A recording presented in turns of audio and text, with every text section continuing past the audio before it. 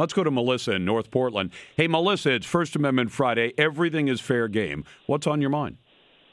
Hey, so I haven't had the chance to listen to your thoughts about DACA, and I'm just wondering, what do you think about it, just from a standpoint and the fact that these, not kids, they're adults now, right? Yeah. Who are pursuing education or either military, service in the military. So what are your thoughts on it? Is it fair? Should they get to do this, considering that they're trying to contribute to society? No. The short answer, because I like giving short answers up front, explanation second, which is the way I wish most of the people I interview would do it. The answer is no, and here's why. We have a federal law. Now, Melissa, there are lots of laws that are inconvenient for you. They're inconvenient for me. Most of the people listening to this show have run into a law here or there that says you can't build a house, you can't get that job, you can't be licensed to do this or that because of laws. But the laws are written by our representatives. If you want to change the law, if it's a state law, you go to Olympia or Salem, you persuade them to change it, and then you get the governor to sign it. If it's a federal law, as immigration laws are, you go to the Congress and you make your case. You say, I'd like to change this law. Well, Barack Obama tried that, and the Congress said no. So he just took out a piece of paper and said, I'm just going to change the law on my own. Now, nowhere in the U.S. Constitution do you find the right of a president to change a law he disagrees with. In fact, before he did this, Melissa, Barack Obama went out on camera and said, all of you who want me to just legalize the status of these people, I can't do that under the law, and I can't do it under the Constitution. And about a year later, he apparently changed his mind and went ahead and did it anyway, something that he had already described as illegal for him to do, unconstitutional for him to do. So if you want to make it so that people who are brought here at 4 or 5 years of age or up to 17 years of age and are now, some of them in their mid-30s, should be able to stay in the United States. I know, you threw in that, well, these are good people. They're sensitive, they're hardworking, they're going to school, they're trying to improve their situation, okay? But they're breaking the law. And we don't get to break the law just because it's inconvenient for us. And so my answer is no. Now, what I'd ask you is, Melissa, all those dreamers who are illegally in our country, when they sit in a college classroom, is there an infinite number of college classroom spots for students?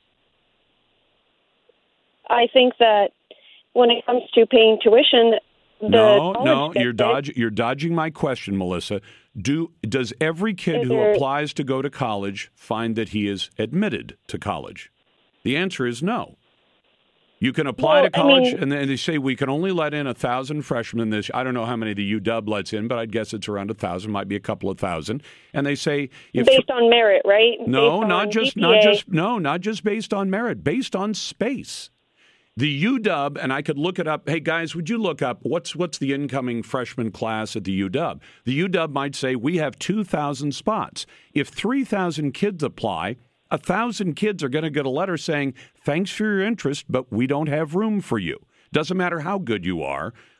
2,300. So 2,300 kids get to start at the UW at the beginning of a freshman year. If there are 4,300 kids who apply, then a couple of thousand kids are going to be told there's no space for you. So every time you have an illegal alien occupying a space in a college classroom, it's a space that might have been occupied by a law-abiding American citizen child or somebody whose mom and dad stood in line to come here from Russia or Vietnam or China or some other country, and they did it legally. Should we give away those spaces to people who broke the law and whose parents broke the law and say, oh, forget about it. Don't worry about the fact that you broke the law. We're going to give you somebody else's college classroom seat. It could be one of your kids if you have any kids, Melissa. No, I don't. Okay. I'm in college, but so what I was thinking is, well, are you legally in America? I am not an American citizen. Are you? I didn't ask that. Are you legally in the country? Yes. Okay. Now, yes, but I'm not an American citizen. What would you? Well, but you came here, and did you have to go through a process to apply for a visa to come into America? Yeah. Okay. Yeah. What if they had said? No. I know a lot of people with DACA. So, I know their personal story and I know the struggle. So and for me, it's important to get your viewpoint because your viewpoint is completely different than mine. Well, thank you. And you just told me a lot of things that now I understand how you think. But will you tell me how? Would you mind telling me if you had to explain to a friend who didn't get into college, and they said, "Gosh, I really wanted to go to school where Melissa's going to school," and I applied, and they said, "We can only let in so many people every year, and we ran out of space, and you can't come in." How would you explain to them that their seat was given to one of your DACA friends? To me, I don't think that just one place is the only option that a person has. Well, I started a community college. Melissa, you're dodging the question because in all of America, there are not enough college classroom seats to accommodate everyone who would like to go to college. That's why people often apply to 4 or 5 colleges, and sometimes they get turned down by all of them. But then, to me, I start wondering, why did you get turned down? I don't think that my immediate thought wouldn't be, it's because there isn't enough room because of illegal immigrants taking their space. Well, that's why. What are your grades? Melissa, you're dodging the question. That's why I started by saying, is there an infinite number of seats in college? How about jobs? Are you going to be looking for a job when you get out of college? Oh, yeah, but I'm looking everywhere. Are you? But hold on. I don't limit. Melissa, hold on. Are you guaranteed that you will find a job? I think that based on what I've tried to work in school and how I've just proven myself to my current employers. Your merit will get you in. But let me ask you this. Yeah. What would you say to me if someday you finish college, you go out to the job market, you apply for a job, and you find out that the person who got the job is a dreamer who has no legal right to even be in the United States and has no legal right to occupy that job because you have to be here legally to work a job? What will your reaction be when you miss out on the dream job you've always wanted to have because it went to somebody who's not even legally allowed to work in America? I think in this specific scenario, you're putting a lot of emotion. No, I'm not putting any emotion on it. It's very unemotional. Yeah, it is because you're saying about my dream job. No, I'm trying to make it personal. I'm trying to make it personal for you because oftentimes people love to talk in theory. They say, "Oh, these dreamers, they're wonderful, they're hardworking, blah blah blah." Here's where it becomes personal. When you miss out on your dream job because the job went to somebody who doesn't even have a right to work a job here, tell me what your reaction is going to be. Are you going to say, "Oh, that's okay. The person who's not illegally allowed to have the job can have the job I really wanted"? Is that going to be your reaction? To be honest, because I do know people in this situation, I would be okay with that because it meant to me that when it came down to it, that was the only factor that made us different. And the fact isn't that an they were important probably better factor? For the job than me. Melissa, so isn't that an employer? Melissa, okay, isn't that an important factor? No, but isn't that an important factor? But when you're an employer, I think that you care more about who's more qualified and who. No, I care about who I can legally hire. I care about who I can legally hire. And for instance, do you mind sharing with us? Do you mind sharing with us what are you studying to do? Engineering, civil engineering. Okay, and when you get engineering, you're going to get an engineering stamp, aren't you? You ever heard of those? Yeah. Okay. Yeah, What would you say if you start working as an engineer and you find out you missed out on a couple of jobs because somebody down the street, a man or a woman, is doing engineering and they don't have an engineer's stamp, but they're doing the work that that's not even allowable. Well, what if they fake it?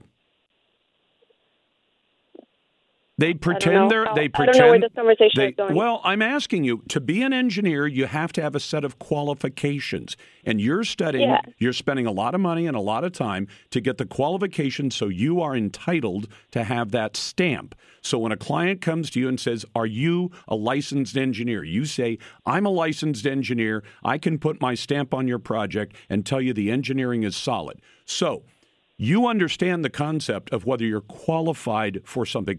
Now, there might be a person down the street who knows 10 times more about engineering than you do, but they don't have the stamp.